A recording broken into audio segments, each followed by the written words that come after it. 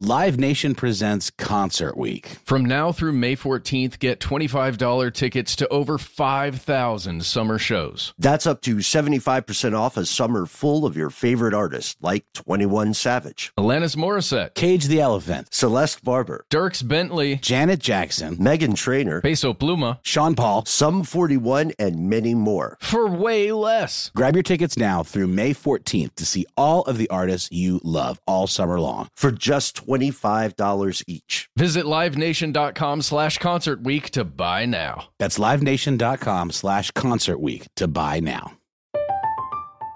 I'm Katya Adler, host of The Global Story. Over the last 25 years, I've covered conflicts in the Middle East, political and economic crises in Europe, drug cartels in Mexico. Now I'm covering the stories behind the news all over the world in conversation with those who break it.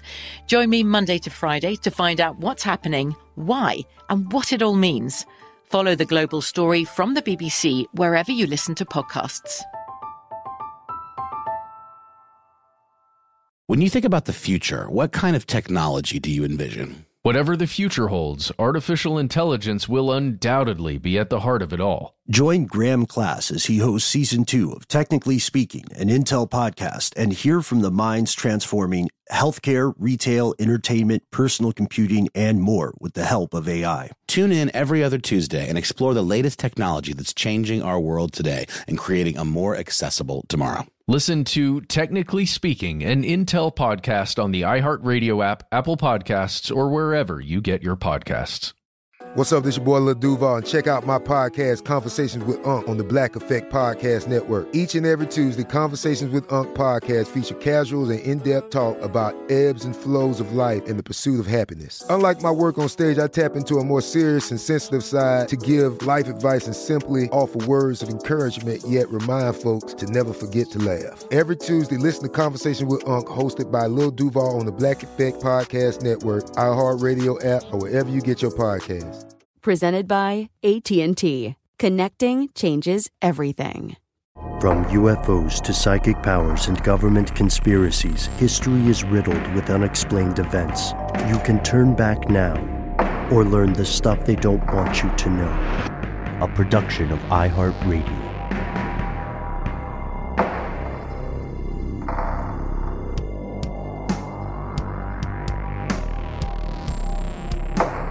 Hello, welcome back to the show. My name is Matt. My name is Noel. They call me Ben. We're joined, as always, with our super producer, Paul Mission Control Decant. Most importantly, you are here, and that makes this stuff they don't want you to know. Today's episode is a weird one on many levels. First, it's weird that we have not done a podcast on this before. We've had a lot of people ask us about it over the years.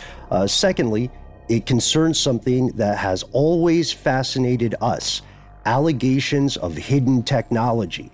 Now, you know these stories, or you know the rough tropes. They come and go throughout the world of conspiratorial lore, but they will never really go away just because there are way too many known, proven cases of suppressed technology. We've explored it on the show.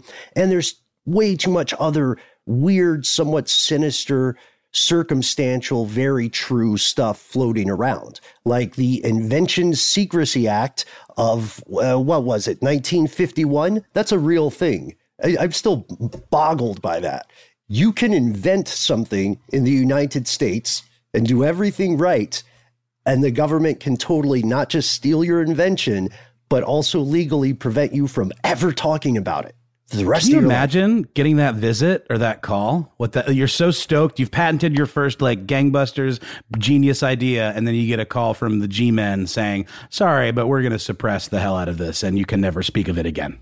You know, it's not the government's fault. They were just there 2 decades before and already patented the thing, and then just, they didn't have to tell anybody, obviously. Oh, so it's parallel thinking with the government.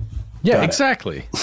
I spend a little too much time, I think, whenever we get close to these topics, just imagining what sort of stuff could have been pulled by the Invention Secrecy Act. I hope it's not all weapons. I hope it's some things that are like ridiculous, like a regenerative dentifrice, a toothpaste you can use that actually removes cavities. And someone was like, no, the world's not ready.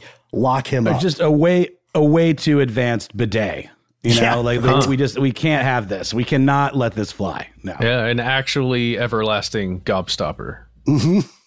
Yes. Wallpaper where the snozberries actually taste like snozberries. Yes. Or a pill that means you'll never have to sleep again. That's my personal favorite. Anyway, this stuff happens all the time. They have that. That's called meth. No. There's a trailer dropping for a show on the day we record this about a very, very pill. It's actually more of a mind app, but it's all good. Nice. Can you disclose more? Sure. It's called Tomorrow's Monsters. It's brought to you by the Flynn Picture Company and Dan Bush and Psychopia Pictures and myself and my team. So it's a documentary is what you're saying. It's a documentary, yeah. Our very own Matt Frederick. Yeah, that's an exciting one, and we're not blowing smoke. Do check it out. I think we'll have the trailer for that show in our own feed in a little while, but stay tuned. You betcha. Stay tuned. So, suppressed technology. Let's start today's story with a little bit of background on the U.S. Navy. Here are the facts. So we could start with the rumors, I suppose. We don't necessarily need to lead off with saying the rumors are true, but there are rumors, tons of them, in fact, about the U.S. Navy and classified space-age experiments.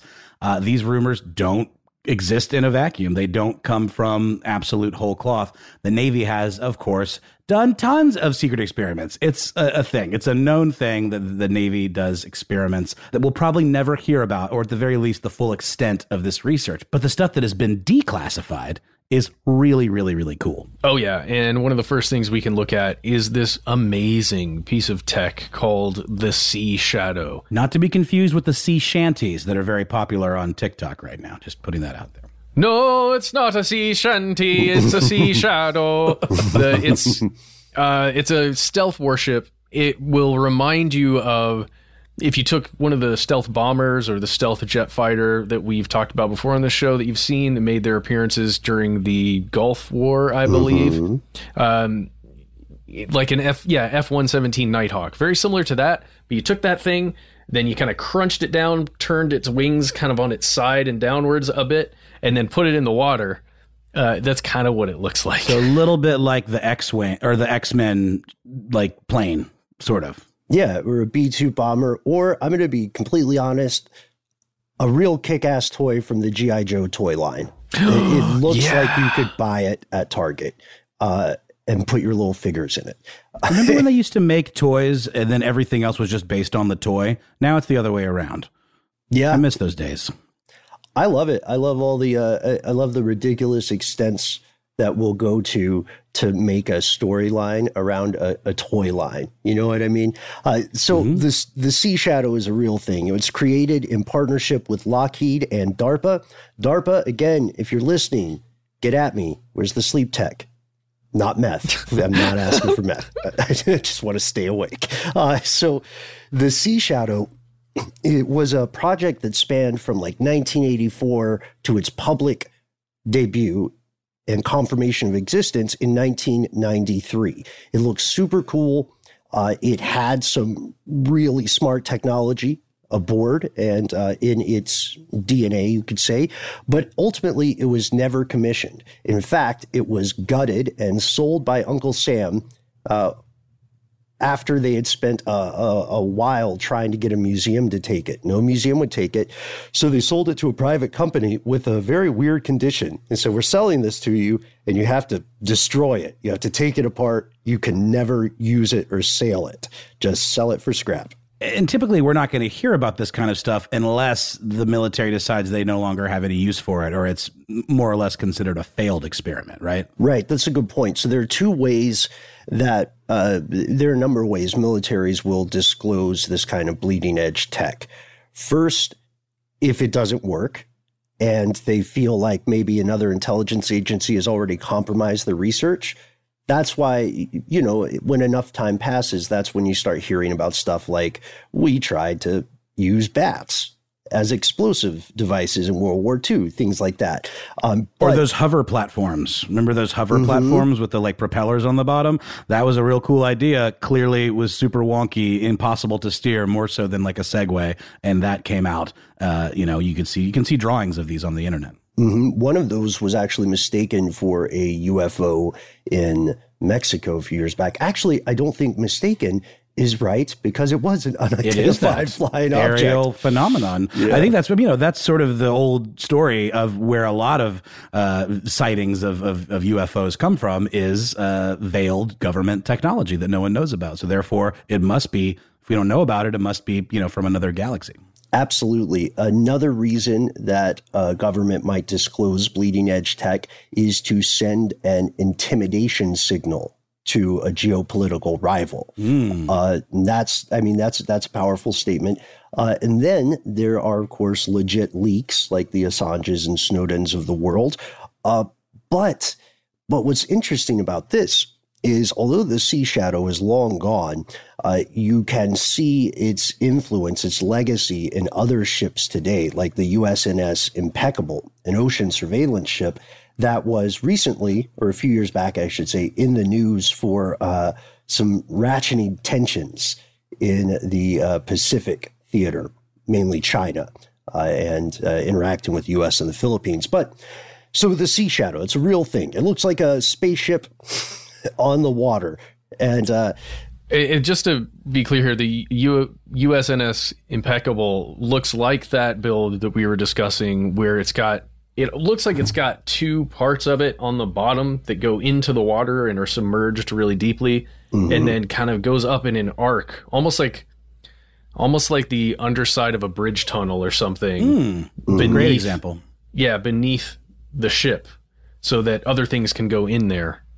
I guess. Pretty cool. I want one. I want to live on one. But so the Navy also did other wild stuff back in the day, just to show you how long ago this process was. So Sea Shadow, comparatively recent, but the Navy also experimented with airborne aircraft carriers. This is something we covered in an old episode of Car Stuff. For a while, this idea is going to sound crazy, and it's going to sound like it's a conversation that a bunch of coked up 80s movie producers would have. But here's what happened. They said, blimps are cool. We like airships. Let's build airships that we can put tiny planes in. And then we can have these tiny planes fly out of the airships. And then guys, we're gonna put the planes back in the blimps. Bro, I love that idea, and I love you so much. Guys, this is the best karaoke night ever. Blimps. But yeah, they did. The USS Akron, the USS Macon, they were lighter than air craft, and they were huge. They were 800 feet long. They had built-in hangars, and they could take these tiny, tiny planes and deploy them. And then the pilots could, in theory, and they did this successfully a few times, they could also return to the airship, dock, and be taken back up into the blimp. But it's like anybody with anxiety, your heart will already start racing when you hear about how they connected back. They had to fly up under the airship at this match its speed, and they had a little hook on this tiny plane, and they had to kind of like at a carnival game or an arcade game, they had to kind of position the hook onto this bar that was just hanging down from the blimp. They had to hope it connected and then have perfect timing so that they didn't destroy the whole house of airborne cards. No surprise. Eventually, Uncle Sam decided this was kind of a wild, unreliable idea for a number of reasons. And we know the Navy also experiments with armament, right? I remember... Well, wait. Yeah. We can't leave USS Akron yet, because we know it exploded, right? Yes. Yeah. Let's not bury the lead. Yeah, for sure. It straight up exploded. Yeah. Yeah, I think it didn't fly for very long, but in 1933, that's when its final flight occurred, at least the Akron version that we spoke of. Mm-hmm. It had a number of accidents, yeah. But we're work in progress. So we also know the Navy experiments extensively with new types of armament, mortar shells and so on. Probably one of the coolest things to hit the public sphere is the railgun, which has been fascinating us for a number of years. Shout out to the railgun crews, because that stuff is supposed to be ready in 2021 to 2025. Was that Quake? Yes. I think it was Quake. Yes. I was like, am I crazy? Like, I thought that was a weapon in Doom or Quake. Pretty sure it's Quake. But this is not a handheld device. This is like a massive ordnance cannon. Yeah. Correct. Yeah. It's not something you can carry around with you yet. In a handheld version. We don't know. We don't know what they're up to. Yeah, okay, let's put it that way. It's not something we can carry around yet in a handheld version. And the Navy has done tons of other stuff. The drawing board is filled with mistakes and triumphs. Of course, Matt, I thought of you specifically with this one. It's maybe a story for another day, but there's a lot of research into unmanned maritime vehicles. Like Lockheed is building those prototypes now. Like sea drones? Mm-hmm. Yeah. Oh, yeah. Yeah. Cool. Of course they are. Oh, man. I just haven't seen it. I haven't looked into it, but yeah, find me in a week and I'll be very, very into this. I always picture, what was that film? I always picture the guys from Step Brothers looking at an unmanned ship of this sort and saying like, wow, once you take the people out, there's so much room for activities. Yeah, I suppose, but isn't the idea the same way that like laptops now don't have disk drives in them anymore? Aren't they trying to make the smallest possible package? I guess when you say activities, we're like using that as a stand-in for features and like tech and weaponry, right? Mm-hmm. Yep. Fuel, more communications equipment. You also don't have to worry so much about various safety mechanisms you would put in to keep the meat bags going safely port to port. It's almost as though people are going to one day become an afterthought in all of this stuff. Maybe. But we are giving you these examples. Again, these very real examples to establish this fact. Yes, the U.S. military constantly engages in classified research, experimentation, and design, and so on, and so on, and so on. A ton of it ends up never working, but it's also safe to assume, I would say it's crucial to assume, that all competent world-class militaries are doing the same thing. The U.S. is not alone in this regard. It's not a matter of like we're beyond good and evil. These are just the rules of the road for these organizations. But in the case of the U.S. Navy specifically, there is one project, gentlemen, one rumor of a test that has obsessed thousands of people for decades. That's our episode today. What is the Philadelphia experiment? We'll tell you about it in just a moment. Live Nation presents Concert Week. From now through May 14th, get $25 tickets to over 5,000 summer shows. That's up to 75% off a summer full of your favorite artists, like 21 Savage, Alanis Morissette, Cage the Elephant, Celeste Barber, Dierks Bentley, Janet Jackson, Meghan Trainor, Peso Pluma, Sean Paul, Sum 41, and many more. for way less. Grab your tickets now through May 14th to see all of the artists you love all summer long. For just $25 each. Visit livenation.com/Concert Week to buy now. That's livenation.com/Concert Week to buy now.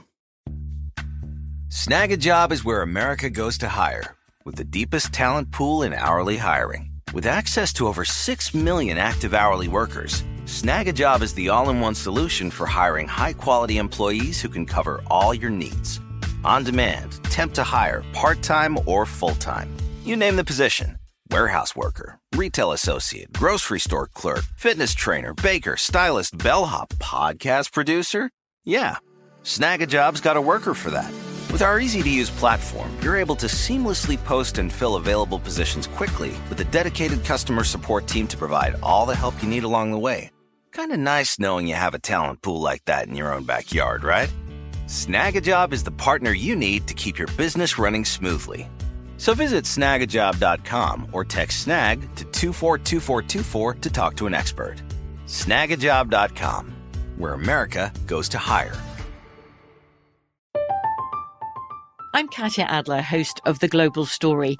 Over the last 25 years, I've covered conflicts in the Middle East, political and economic crises in Europe, drug cartels in Mexico.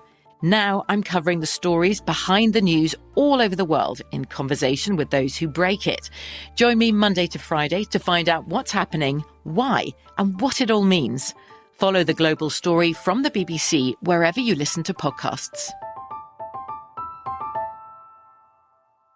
This episode is brought to you by Terminix. Terminix can't help you solve the world's biggest mysteries or take on alien life. At least not the ones you're thinking of. But they can help take care of pesky invaders in your home. Like the ants in your kitchen, the roaches under your sink, and the termites in the walls. Because when pests show up, so does Terminix. No matter what type of pest it is, they can Terminix it fast with personalized pest care that puts you in control. Their expertly trained technicians may not know true crime, but they know their local pest pressures. And with customized plans tailored to your specific situation, you get everything you need to not just get pests out, but keep them out for good. Between their speedy service, caring technicians, and over 95 years of experience, it's no mystery why they're trusted by homes and businesses everywhere. So if you have a pest problem, don't stress it. Terminix it. Visit Terminix.com to book your appointment online today. That's TERMINIX.com to book online today.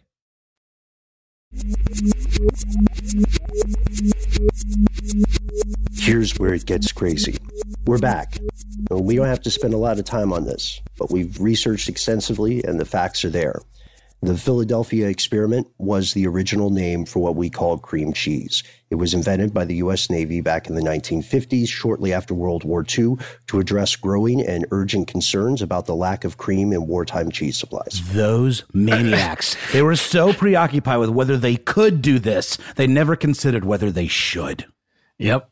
And we made a whole video about it. If you head over to youtube.com/conspiracy stuff, you can watch that video.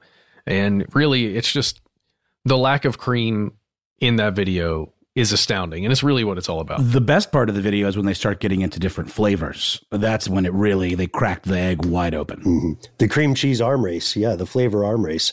It was a harrowing time, and I think we can all agree that the world got very close to ending. So thank you. That's cream cheese is also, the cream cheese conflict is also where we see the origins of mutually assured destruction, or MAD policy, which later you might recognize from nuclear weapons. We're kidding. This is something different. We think we're kidding. I don't know. Big cream, don't shut us down. What we're really talking about is something that I believe could now be described as an urban legend. It's been around long enough that it's reached legend status. And we have a story for you, folks. Strap in. Legendary to the point that, kind of like we were talking about earlier with that room of Navy tech people getting a little excited, big-upping each other on weird ideas. There was a room full of Hollywood executives doing something very similar, saying the Philadelphia experiment. Brilliant idea for a sci-fi film of 1984. That's right. Now, cast your mind back to 1943, October. At the Philadelphia Naval Shipyard, government scientists are conducting an experiment aboard a U.S. Navy Cannon-class destroyer escort called the USS Eldridge. Its number, DE-173. There are some notable people in attendance at this momentous occasion, one of whom is Albert Einstein. He was there? Albert Einstein was making the rounds, according to this story, because, you see, the eggheads working for the Navy had reached some fascinating conclusions about the application of Einstein's theory of the unified field, and they were hoping to create a real-life invisibility cloak, a field of energy that would render the Eldridge invisible both to the human eye and to radar, which was the more important part. This is sort of like a science-y tech version of D&D Cloak of Invisibility, basically, right? Harry Potter, a Cloak of Invisibility, what have you. Just a ship. It's on a ship instead of a person or a level 3 warlock. And this gets Lovecraftian pretty quickly. And it's a story that I think, if you consider yourself a conspiracy realist, this is probably one of your favorite stories when you're growing up. Ben, is it any accident that the ship was named the USS Eldridge? It's great for the story. It really works. It really works. And this is a real ship, by the way. We'll get into this too. That part is It's spelled differently. It's spelled ELDRIDGE. Yes, good point. So, according to this story, this experiment is unusual in comparison to other declassified experiments because it is witnessed by hundreds, possibly thousands of sailors who are at the port or who are on other nearby ships. The testing was a series of events, and it began, as Matt said, in the summer of 43. At first, it seemed successful to a limited extent. One test allegedly resulted in the Eldridge becoming kind of translucent, somewhat obscured, almost invisible. And then some witnesses reported a, quote, greenish fog, or later described as a green glow, appearing in place of where the ship used to be. Crew members allegedly complained of severe nausea, and then disaster struck.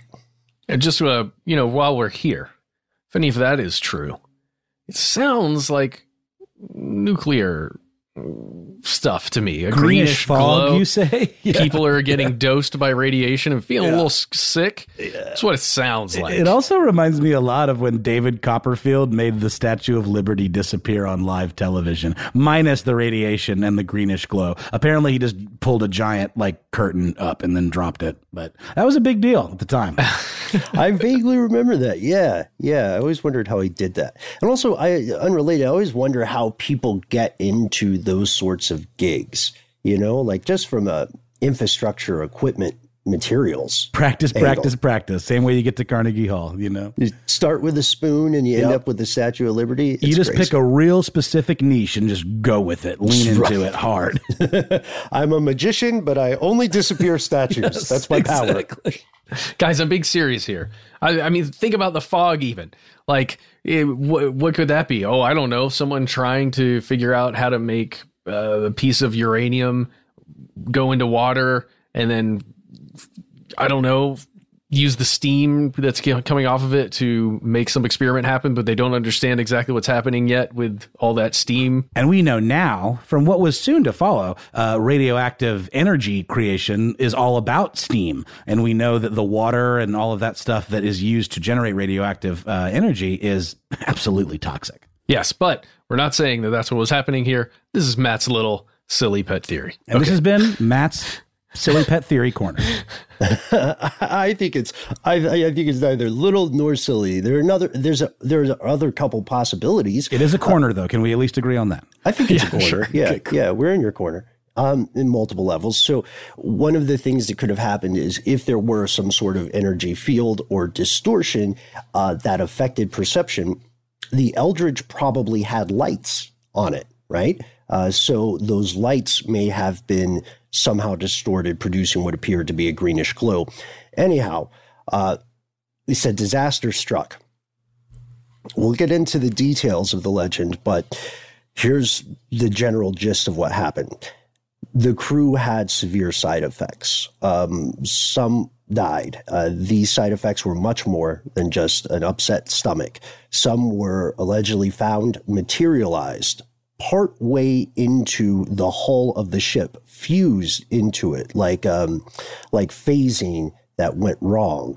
I'm sorry, Ben. I can't get over every time you say the Eldritch. I'm just picturing Cthulhu-esque hulking monsters coming out of the sea. Wait for it. Yeah. And also, I perhaps unfairly primed us by immediately saying Lovecraftian. Oh, no, it was completely fair. So, It's okay.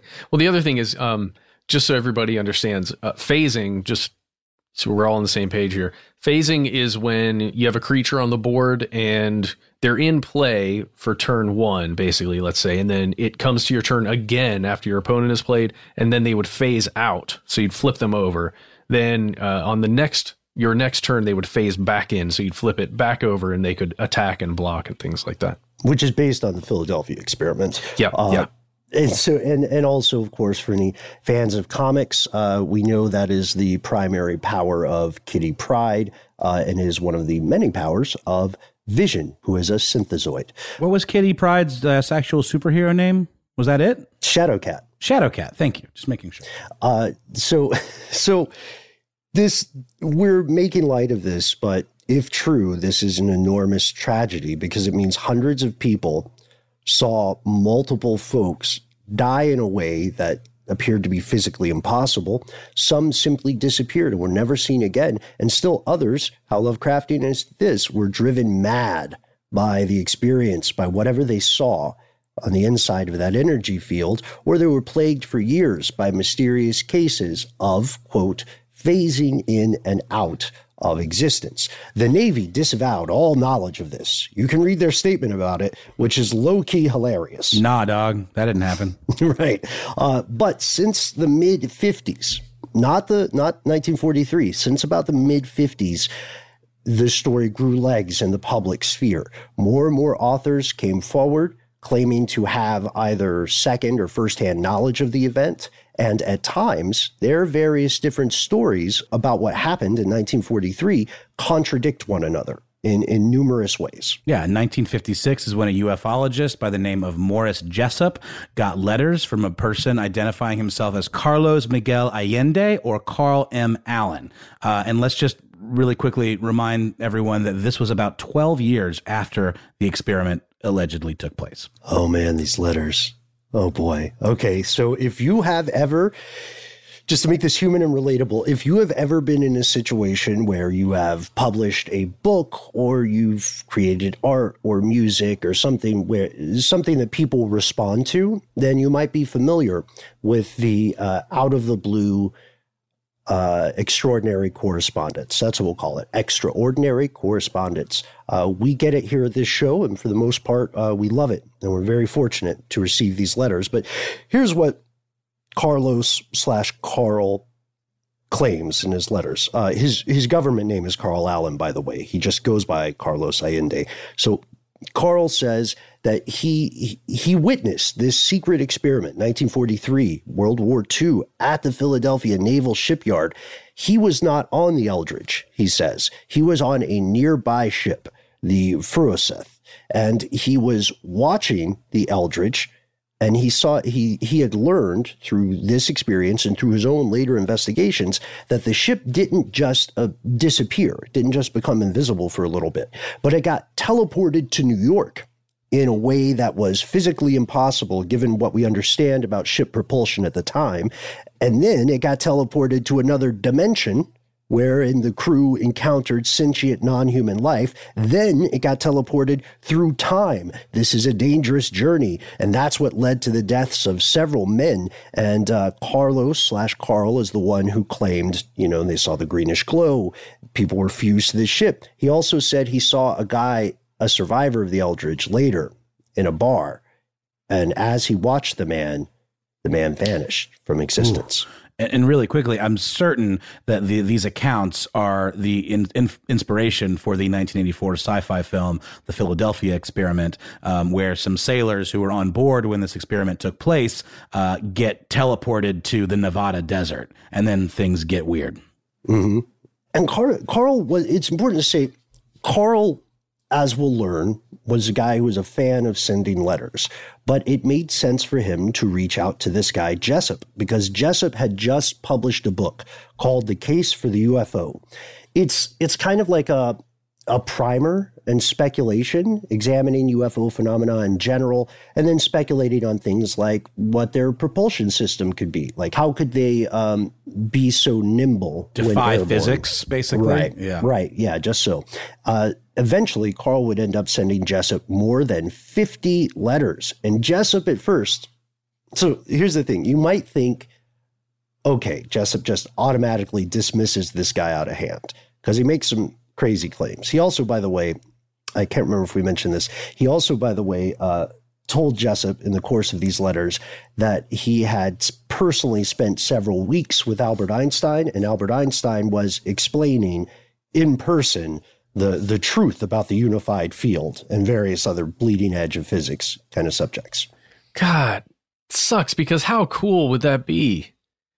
I mean, it sounds amazing, but everyone out there listening, we've encountered stories like this before where you have to remain skeptical enough, right? Mm-hmm. And we're all doing that right now. It doesn't mean we completely disbelieve, all of us at least, but it does mean that we're venturing into some choppy waters here. Right. Well said. Yeah. Jessup is taking the same tack initially. He says, okay, I'm going to try to seriously investigate these claims, these ideas in good faith. But he becomes frustrated because this Carl guy, this person he knows only through letters, seems unable to or unwilling to produce physical evidence. Eventually, Jessup dismisses all these missives as the work of a crackpot or someone who is having some cognitive stability issues, and he goes about his day. That was in, 1955, 56. Mm-hmm. He's fine. He's like, okay, well, that was weird. But then 1957, he gets another weird piece of correspondence. Yeah, not from a UFO guy, crackpot, from the Office of Naval Research in Washington, D.C. They reach out to him, and they're a little bit annoyed. They'd gotten a package containing a paperback version of the case for the UFO. It was in a manila envelope marked Happy Easter. Oh. And the book had been marked up extensively. Oh, yes. It reminds me of something, honestly, my grandfather would do. There were 3 different shades of pink that had been just all written, scribbled throughout there. And it appeared to show correspondence between 3 individual people, one of whom is named Jemmy. That's Jemi. And the O and R labeled the other 2 as simply Mr. A and Mr. B. You got to call them something. You know what I mean? Let's not complicate it. I'm sure they had a whole list of names, and they're like Lancelot, Galahad, Mansa Musa, and someone else said, "Okay, dude, calm down. We'll start at A."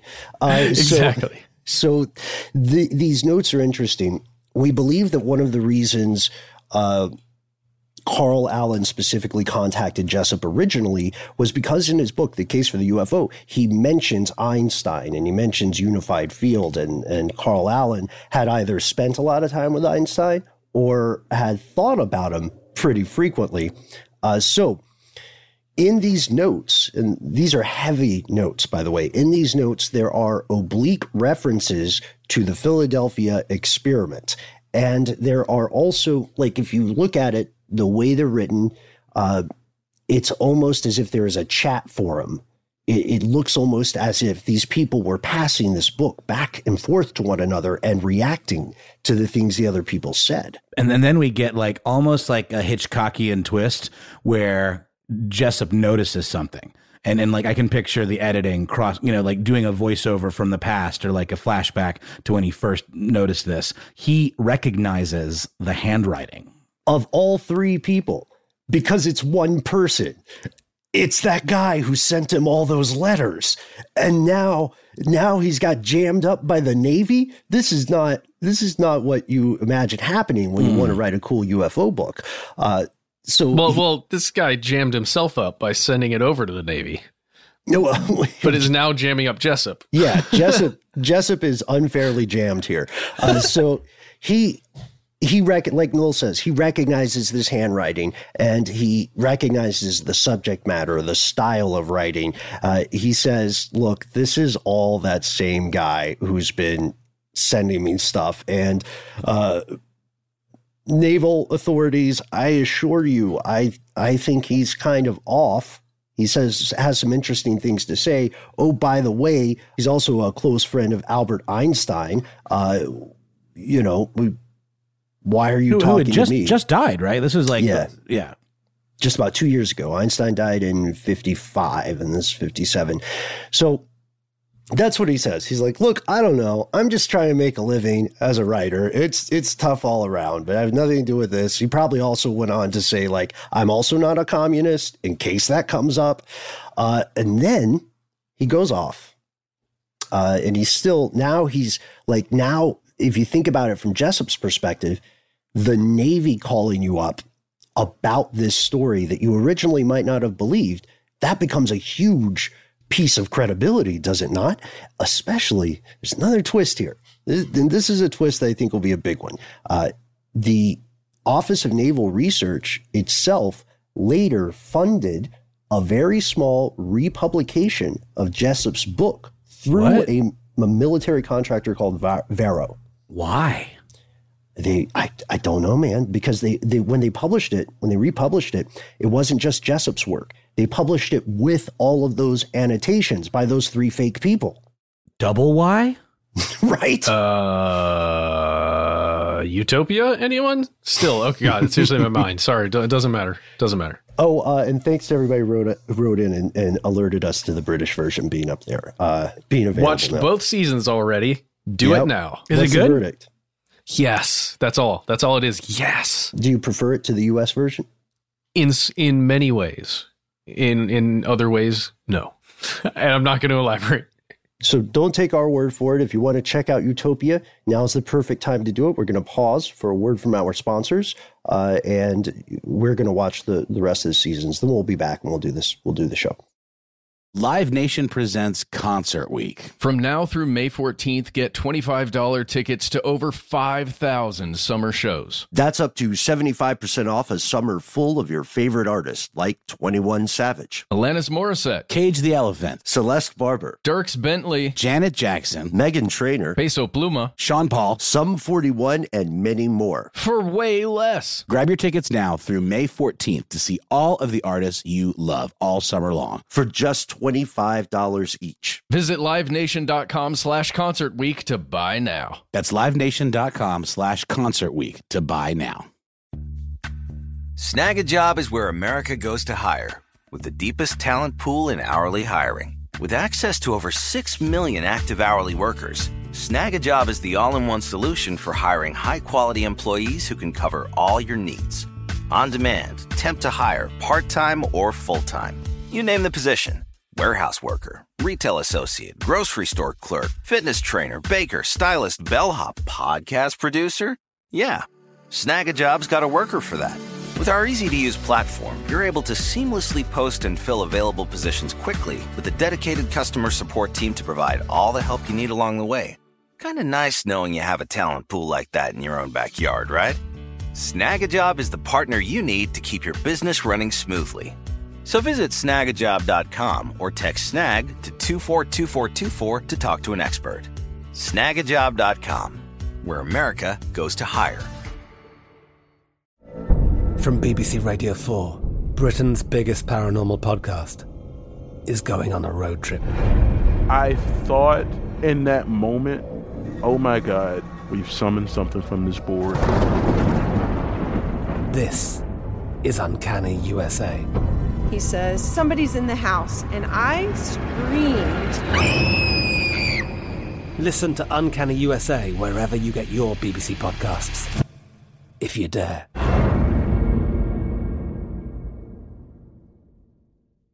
This episode is brought to you by Terminix. Terminix can't help you solve the world's biggest mysteries or take on alien life. At least not the ones you're thinking of. But they can help take care of pesky invaders in your home. Like the ants in your kitchen, the roaches under your sink, and the termites in the walls. Because when pests show up, so does Terminix. No matter what type of pest it is, they can Terminix it fast with personalized pest care that puts you in control. Their expertly trained technicians may not know true crime, but they know their local pest pressures. And with customized plans tailored to your specific situation, you get everything you need to not just get pests out, but keep them out for good. Between their speedy service, caring technicians, and over 95 years of experience, it's no mystery why they're trusted by homes and businesses everywhere. So if you have a pest problem, don't stress it. Terminix it. Visit Terminix.com to book your appointment online today. That's TERMINIX.com to book online today.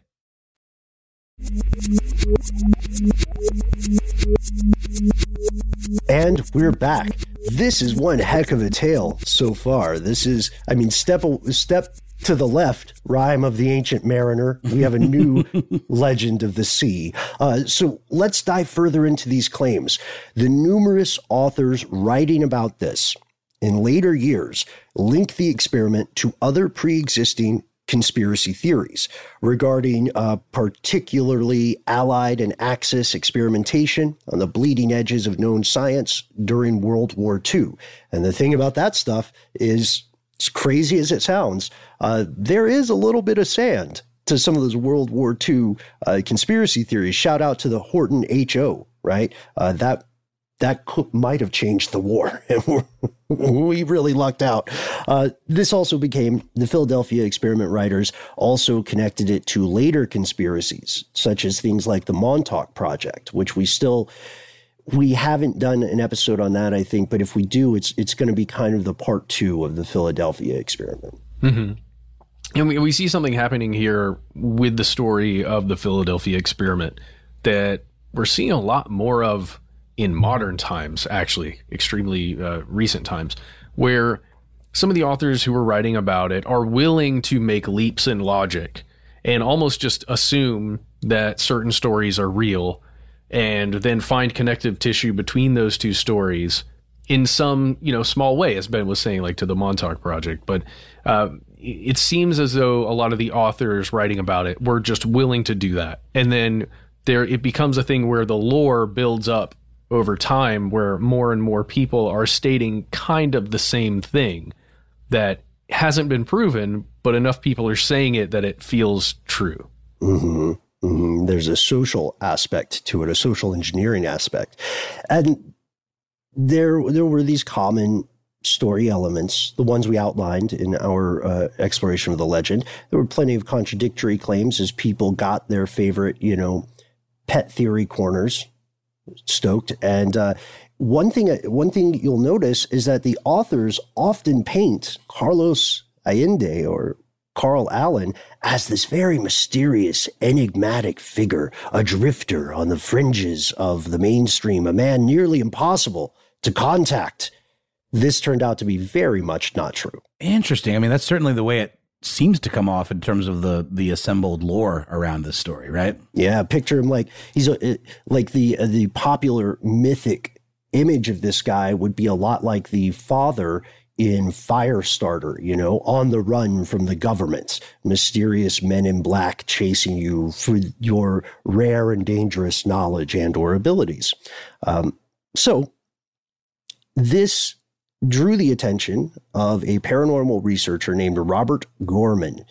Around 1979 or so, Gorman was looking back through this stuff, and he noticed something weird. The original return address on that Easter package that was sent to the Office of Naval Research was from New Kensington, Pennsylvania. Holy smokes, says Rob. That's my hometown. I live here. I can find this address.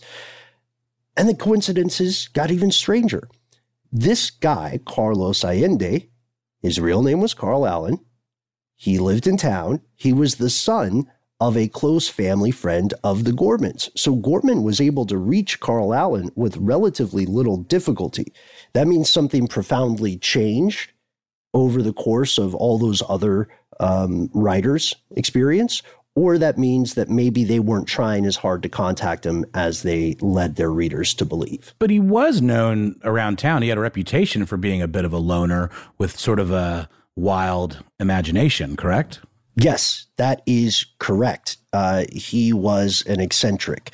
He was infamous for writing on anything and everything around the family house. And as Skeptoid puts it, he was also known to send bizarre writing and claims to everyone in his family or in his circle for any occasion. And there's a word for this. It's called hypergraphia, a behavioral condition characterized by the intense desire to write or draw. Ben, this instantly makes me think of Lovecraftian stuff, where someone who has lost their mind, holed up in some sort of ramshackled abandoned mansion, scrawls weird Cthulhu-esque cryptograms all over the wall. Does it not? That's a good point. I didn't think of that. Yeah.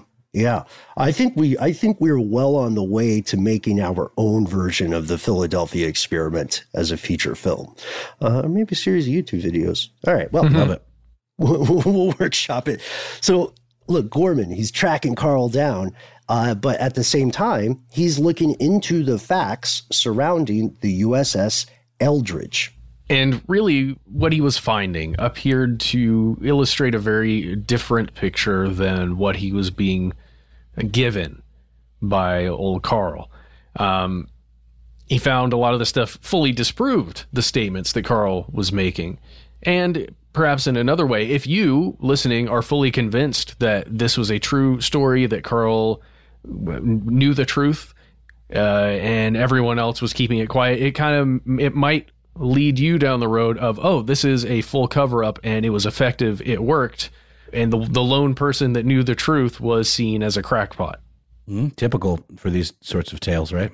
Yeah, the absence of evidence can be treated as evidence, you know, which is tough to get around.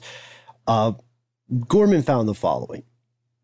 Based on U.S. naval records, the ship, the Eldridge, was nowhere near Philadelphia at the time this experiment was said to have occurred. Not only were they not there, but they had evidence, corroborated evidence, of the routine stuff they were doing and where they were at the time. They could fake all that if they wanted to. Just saying. Yes, yeah, that's true. That's true. We have to pursue both lines of thought here.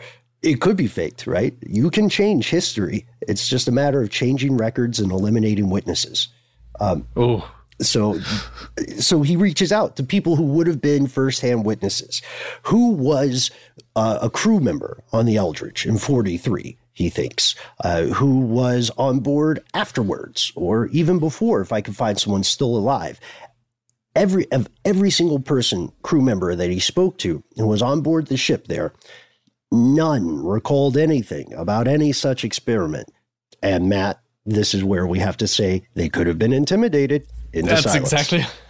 They could have been intimidated, or maybe they lost consciousness. They don't actually remember it. And the horror stories are, of people who didn't make it. Anyway, we have to say that. We have to say it. We have to say it. It's the fair thing to acknowledge. And so, long story short, every claim that Gorman looked into, it appeared that the vast majority of them came from one source, Carl Allen, and the rest of it was rephrased or embellished afterwards. And additionally, all of these claims that he looked into seemed to be easily disproven by multiple other sources, which again would have to be compromised or faked for this to be real at this point. But there are other troubling facts. Let's go back to the bar. Carl Allen, remember, he says, I saw this guy, a survivor of those tragic events in 43. He was in a bar with me, and then poof, he just Kaiser Sosa'd, or Nightcrawler bamfed. He teleported, something. There's more news on that, though. Yeah, there were quite a few people that came forward claiming to be this person, and not just regular people, veterans of the Eldridge and the USS Angstrom, which was moored alongside the Eldridge in 1943. We have to note that these kinds of claims were made well after the Philadelphia experiment became the pop culture phenomenon that it is today. And in more than one case, it actually turned out that these guys were not really veterans at all. So it really kind of throws a wrench into the works here and doesn't necessarily fully debunk Carl Allen's initial story, because it seems like the people that are coming forward making these claims are also being a little dishonest themselves, right? Yeah, and it's a phenomenon that you see whenever a story gets a grip on the national consciousness, like whenever there is a suspected or acknowledged serial killer operating in a city. Often law enforcement gets inundated with calls from people who are, for one reason or another, either falsely claiming to be the killer, falsely claiming to know who it is, et cetera, et cetera. And some of these folks are pranksters. Some of these folks are maybe a little more detached from reality. But there's another huge badger in the bag here. It's the one we have to keep going back to. It's the missing piece of the puzzle. Why on earth did the Office of Naval Research call Jessup in the first place? Why did they go to him and not just toss this in the rubbish bin. There are a couple of possibilities. 2, I would say, are pretty mundane. And 1, I would say, is, that's what I would say. It's, I'm shaking my finger. I'll go with you down this route. So I would say the first one is that whatever individuals from that office that ended up making it to see Jessup were just doing it because they wanted to do it. They were interested. They got this weird correspondence, and they were like, I kind of want to know more. I mean, I wonder if this guy's like annotating his own book and sending it to us. Let's go talk to him. This will be fun. Come on, Bill. Let's go. No, that's a really good point, because like the fact that it's a government agency, your mind immediately goes toward this as some sort of giant initiative. But these people have pretty unilateral abilities to pursue their own stuff, right? Mm-hmm. I mean, that's a really good point. I love the idea for this one. I love the idea of Jessup going to meet them. And they're like, actually, we're not meeting in the office. You just come meet me at this coffee shop over here. We're really just fans. We're really just, we're just want to ask if you would sign this. Signing. We're thinking about doing a small run. Exactly. Would you be interested in optioning this? Because we're actually deciding we're going to pivot careers. We're going to be like producers now. A lot of people, have this stereotype of us as these uptight guys, but we like to kick back, fire a few rail guns, work on some alien tech, and pursue pictures. This is going to be big for us, Jessup, or should I say, Jemmy? Dun, dun. And then he's just like, I don't know what you're talking about. Is fire a few rails a euphemism for doing cocaine? I'm sorry. I'm just back to that again from earlier. Never mind. Railgun. Oh boy, that's another hidden history. So that's the first possibility, and it may be mundane, but it is totally possible. The second is that it could have literally just been these guys' job. It was I think it was a couple of people, it was a couple of officials. So maybe their remit was to follow up on any and all correspondence, no matter how weird it was, no matter how innocuous, no matter how unimportant it might seem. Like maybe they were treating this with the same kind of due diligence they would treat a letter from a 6-year-old about Santa Claus. Maybe they just had to reply to everything and investigate it if it merited further investigation. So they may not have had any personal interest. I could see that. Or what else could there be? Oh gosh. Okay, so what if they had to read this, they had to read the whole book, and there was something in those notes. There was something in those notes that was somehow similar to actual classified research Uncle Sam was conducting. Think about that. That's not as impossible as it sounds, because there are a ton of notes there. And depending on what they're talking about, if there's even one note that seems like a legit hint that someone outside of the company knows what the Navy's up to, bad times. Shivers. Yeah. No. And we have to be real about this. Even if, let's say, Carl Allende, his writing, his notes, his theories, all that stuff was complete bunk. But in that writing, he like hit upon, as Ben is saying, something that's close enough to what was occurring somewhere. Maybe if it wasn't even there, but just through a conceptualized science fiction story, he got close enough. I can imagine that being dangerous and them having to go, like you said, and follow up on it. I mean, look at how much science fiction is so prescient of like future technology. I mean, that's where a lot of like the idea of futurism comes from, is like thought experiments that ultimately become possible. And then this is the part, I'm sorry, there's so many beats in this story that are just so Lovecraftian. And I know you primed the pump, Ben, but on April 30th, Jessup took his own life, presumably after succumbing to eldritch madness, or potentially considering himself a failure as a writer. Yeah, this story haunted him, and he did die by his own hand just 2 years after that initial contact with the Navy. I have to say it. He died 2 years after this interaction with the ONR. There's potential for something to feel fishy there. No Doesn't doubt. mean that it is, but it definitely feels weird. Yeah, we have to put it in. Much, much later, the story continues. The 1984 film, The Philadelphia Experiment, is released. And in 1988, a man named Al Bielek sees the film, and it shakes some things loose in his head.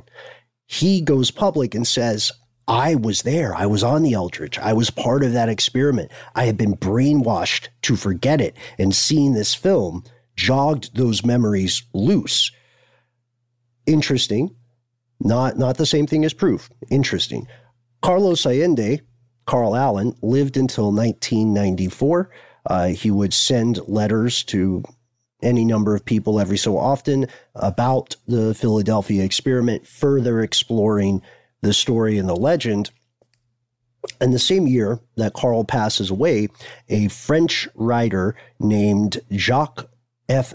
Vallée, Vallee, publishes this article in the Journal of Scientific Exploration called Anatomy of a Hoax, the Philadelphia Experiment 50 years later. And he receives this letter from a guy named Edward Dudgeon. Edward Dudgeon, U.S. Navy vet, 1942, 1945. He has a story that relates to the Eldridge. Kind of similarly to one of the other stories we heard earlier, as someone being on board a near ship. That's the one that Carlos Allende initially put forward. He was on this other ship. He observed some of this and then went down the rabbit hole. Well, this person, Edward Dudgeon, says that he served aboard the Engstrom, the USS Engstrom. It was dry docked in the Philadelphia Naval Yard. If the Philadelphia experiment is to be true, that's also where the Eldridge was. And he is saying that both ships, while they were there and docked and preparing to operate, had some kind of classified tech on board. But according to his story, he wasn't saying that this was some kind of invisibility experiment, like some kind of cloaking device, nor some kind of teleportation device or something designed by extraterrestrials.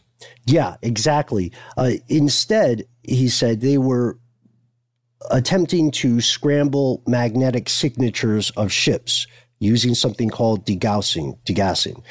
This is a way of counteracting a ship's magnetic field to establish a condition making the ship seem invisible to certain devices. To radar and things like that, not to the eye, right? Right. To protect it from magnetic torpedoes, for instance. But you'll still see the ship if you're in line of sight. So what he says is they wrapped the ship with large cables and zapped it with high voltage charges. So the ship, again, it wouldn't be invisible to, quick clarification, would not be invisible to line of sight witnesses. It wouldn't be invisible to radar, but it would appear to be invisible to magnetic torpedoes, the kinds that were used by U-boats. Interesting. So what about the green glow?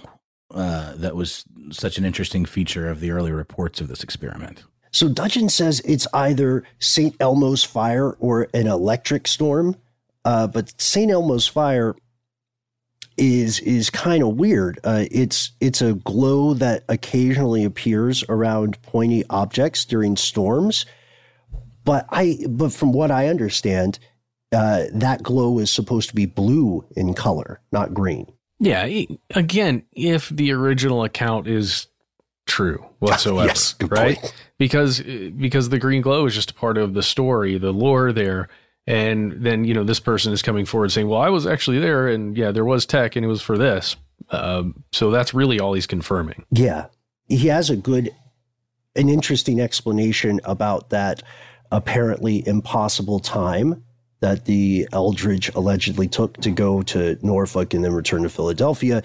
He says the Navy was using inland canals that are off limits to civilian vessels, and that allowed them to make the trip in 6 hours instead of 2 days. But anyway, what we're saying is there are other people who are proposing more grounded explanations to these alleged events. What happened to the ship, though? We've been pretty clear. The ship is real. The ship did exist. and people were crewed on it. It was commissioned. It was an active vessel in the Navy until eventually it was sold for scrap, just like the Sea Shadow in the 1990s. Doesn't that seem weird, though? Yep. Yes, it does. Am I being too sentimental, you guys? I would feel like maybe it's the improv mentality coming out, but like if we built some awesome, super secret technology, even if it was outdated, I would be like, come on, guys, this is more than a war machine now. It's like a testament to our friendship and all the cool work we did, traveling dimensions and making. Yes, and there's no reason we should destroy this. Yes, and let's put it on display. Right? I do have to point out really quickly, my dear friend, who I believe both of you have met, Peyton Fisher of Brooklyn, New York, he pointed out that the Wikipedia intro for the Philadelphia experiment, he describes it as stinging. He says, I love the stinging Wikipedia intro. Quote, the alleged claims do not conform to known physical laws. Yeah. Ouch. Yeah. There you go. Burn. It's true. Hey. It's true. I was gonna say sometimes they don't, guys. No, and that's when it gets exciting. Agreed. Well, I think there's also there's a real cool thing you can do on Wikipedia, especially if you're looking at a subject you feel is controversial. Hop on over to the Talk tab, right? Every article starts with one tab that just says article, but to the direct right of that, you'll see the tab that says Talk. And if you get into the right thing, you will find these amazing arguments by very dedicated people. Oddly enough, you would think the geopolitical stuff would have more involved, acrimonious kind of exchanges, but the fan fiction things are where you see people packing a lot of rhetorical heat. But yeah, you're right. Stinging accusation, and the ship is gone. It was scrapped in the 1990s. As of this recording, if you check with the Office of Naval Research today, they will tell you they have never conducted experiments on invisibility, and that this sort of technology remains squarely in the realm of science fiction. However, this is not entirely true. Something like invisibility tech is currently being researched by various outfits around the planet. We just don't know of anything good enough to do what Carl Allen claimed Uncle Sam did back in the 40s. But Google quantum stealth invisibility. It's a cool read. Or the kind of weird, like functional painty version of invisibility called dazzle camouflage, where ships were painted with these like weird angular stripes that supposedly made them harder to see on the horizon line. Yeah, that was cool too. Do check that out. And as we get to the end of the show, we know there is one huge piece of the puzzle. It's a piece we cannot ignore. It's one that's definitely doubtlessly been on all of our minds for most of this episode. It's the real question: where the hell does Philadelphia cream cheese actually come from? It is not Philadelphia. What? It's not Philadelphia. We don't know. There may be consequences for us disclosing this on air. But cream cheese was invented in the 1870s by a guy in Chester, New York. Or he's the first to mass produce it, at least. His name's William Lawrence. Yeah, but Philadelphia, they're the ones that got really good at it and, you know, figured out how to make it taste like strawberries, right? You know, I'm not going to take that one from you, Noel. I'm gonna let you have that. Okay, thank you. The funny thing is, this is just so unrelated to anything. He called it Philadelphia cream cheese because he thought it sounded classier and fancier, because at the time, Philadelphia was well known for the quality of its dairy industry. Sure. But it's still something that Philly residents sort of hold on to as like a point of pride. Yeah, I think it only really checks out if he had a Southern accent, because Philadelphia, it really is lovely. So that's our show. Unfortunately, at this point, it does appear that the majority of the really out there claims linked to the Philadelphia experiment can be traced to a single man, Carl Allen. Additionally, the majority of his claims do not seem to hold up to scrutiny, and they can either be disproven or they just can't be corroborated. Mm-hmm. Yeah, and as we record today, multiple government agencies do continue classified research across a wide range of disciplines. Just last week, it was reported that the Navy has gone public about several of these classified patents. Yeah, it's true. And you can read about this right now. A great resource we found was on The Drive. They've got I guess it's kind of an imprint within whatever the drive is called the Warzone. And there's just some great articles coming out of there. Brett Tingley and Tyler Rogaway are two authors that we've been reading a ton off of that website lately. And you can even find, like, there are great helpful things here in these articles, like a Google patent search with specifically the Salvatore Paes guy on here. It's a key name that you can look up as you're doing your own research. You can see all of the actual patents for crazy stuff. Wow. I still want to see the patent for the e-meter that Mike Render told us about. Mm-hmm. There's something very interesting afoot here with these patents. That's why we shout out the Invention Secrecy Act of 51, which remains in effect today. Essentially, the folks that the journalists are talking to over at the Warzone have confirmed that the U.S. government spent more than $500,000 over 3 years specifically to test some theories that every other physicist says are pseudoscience. So what is the truth here? And when do we find out? And still, why was the ONR so interested in this story? We have no idea. What do you think? Please let us know. We try to be easy to find online. We're on Facebook. Go over to Here's Where It Gets Crazy to meet the best part of the show, your fellow listeners. You can also find us on Twitter and Instagram, not just as a show, but as individuals. That's right. If you would like, you can find me on Instagram, where I am at HowNowNoelBrown. Matt_Jimbe-Frederick _ The Bongo Boy, aka thecreamcornkid.org. Yep. So you can also find me at Ben Bolin HSW on Twitter. You can reach out to me directly at Ben Bolin on Instagram. I hate social media, you're saying, shaking your fist into the sky. But I have a story I need to tell you. We have good news for you, my friend. That's right. You can call 1-833-STDWYTK and leave a message at the sound of Ben's dulcet tones. That is correct. We very much look forward to hearing from you. We are a bit behind. Hey, we're catching up and we're getting there quickly. Please try and limit it to one message if you can, and keep it as brief as you can. Give us all that important information right up front. Hammer it home, and we will hopefully get you on the air on one of our listener mail episodes. Just let us know if you don't want us to play your voice or you don't want us to say your name on the air. One other thing here. We don't have much, if any, Wikipedia presence as a show. Oh, yeah. Guys. What's that about? Well, I think we have one mention on an old How Stuff Works entry with the How Stuff Works podcast. I'm just putting this out there. Hey, are you listening to this and a wiki editor? I don't know. Put something on there. We'd love to see even a silly entry. Now, I don't know. Am I incorrect to assume that a lot of Wikipedia entries are done by the parties involved themselves? I think that's true, or maybe a PR agency some people hire, but I don't feel like it's ethical. Well, we don't play that way, do we? No. And I'm surprised, Matt. I'm surprised you bring this up because some doors don't close. So yeah, they better not close. Situation. We're going to live forever on the wiki.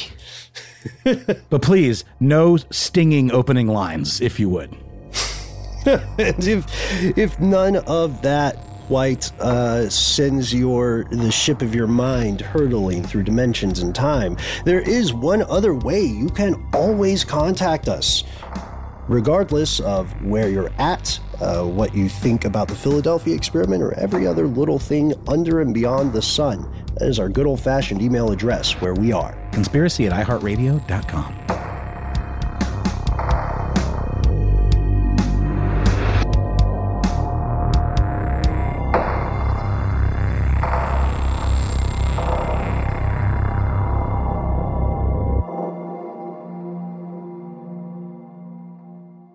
Stuff They Don't Want You to Know is a production of iHeartRadio. For more podcasts from iHeartRadio, visit the iHeartRadio app, Apple Podcasts, or wherever you listen to your favorite shows. Live Nation presents Concert Week. From now through May 14th, get $25 tickets to over 5,000 summer shows. That's up to 75% off a summer full of your favorite artists like 21 Savage, Alanis Morissette, Cage the Elephant, Celeste Barber, Dierks Bentley, Janet Jackson, Meghan Trainor, Peso Pluma, Sean Paul, Sum 41, and many more. For way less. Grab your tickets now through May 14th to see all of the artists you love all summer long for just $25 each. Visit livenation.com/concert week to buy now. That's livenation.com/concert week to buy now. I'm Katya Adler, host of The Global Story. Over the last 25 years, I've covered conflicts in the Middle East, political and economic crises in Europe, drug cartels in Mexico. Now I'm covering the stories behind the news all over the world in conversation with those who break it.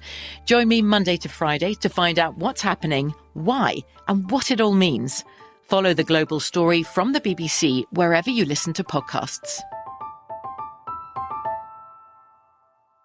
Attention, true crime enthusiast, searching for a way to unwind after diving deep into the mysteries that keep you up at night? Look no further. Introducing Lazarus Naturals, your trusted companion for CBD relief.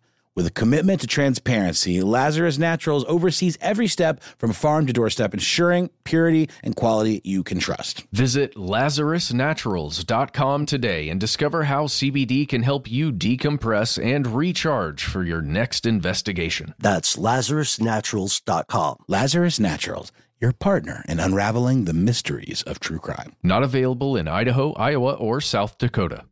Dealing with pests can be a pain, but relax. Terminix can help. Because when pests show up, so does Terminix. With over 95 years of experience, they have what it takes to take on any pest problem fast. If your home or business has pests, don't stress it. Terminix it. Visit Terminix.com to book your appointment online today. That's TERMINIX.com.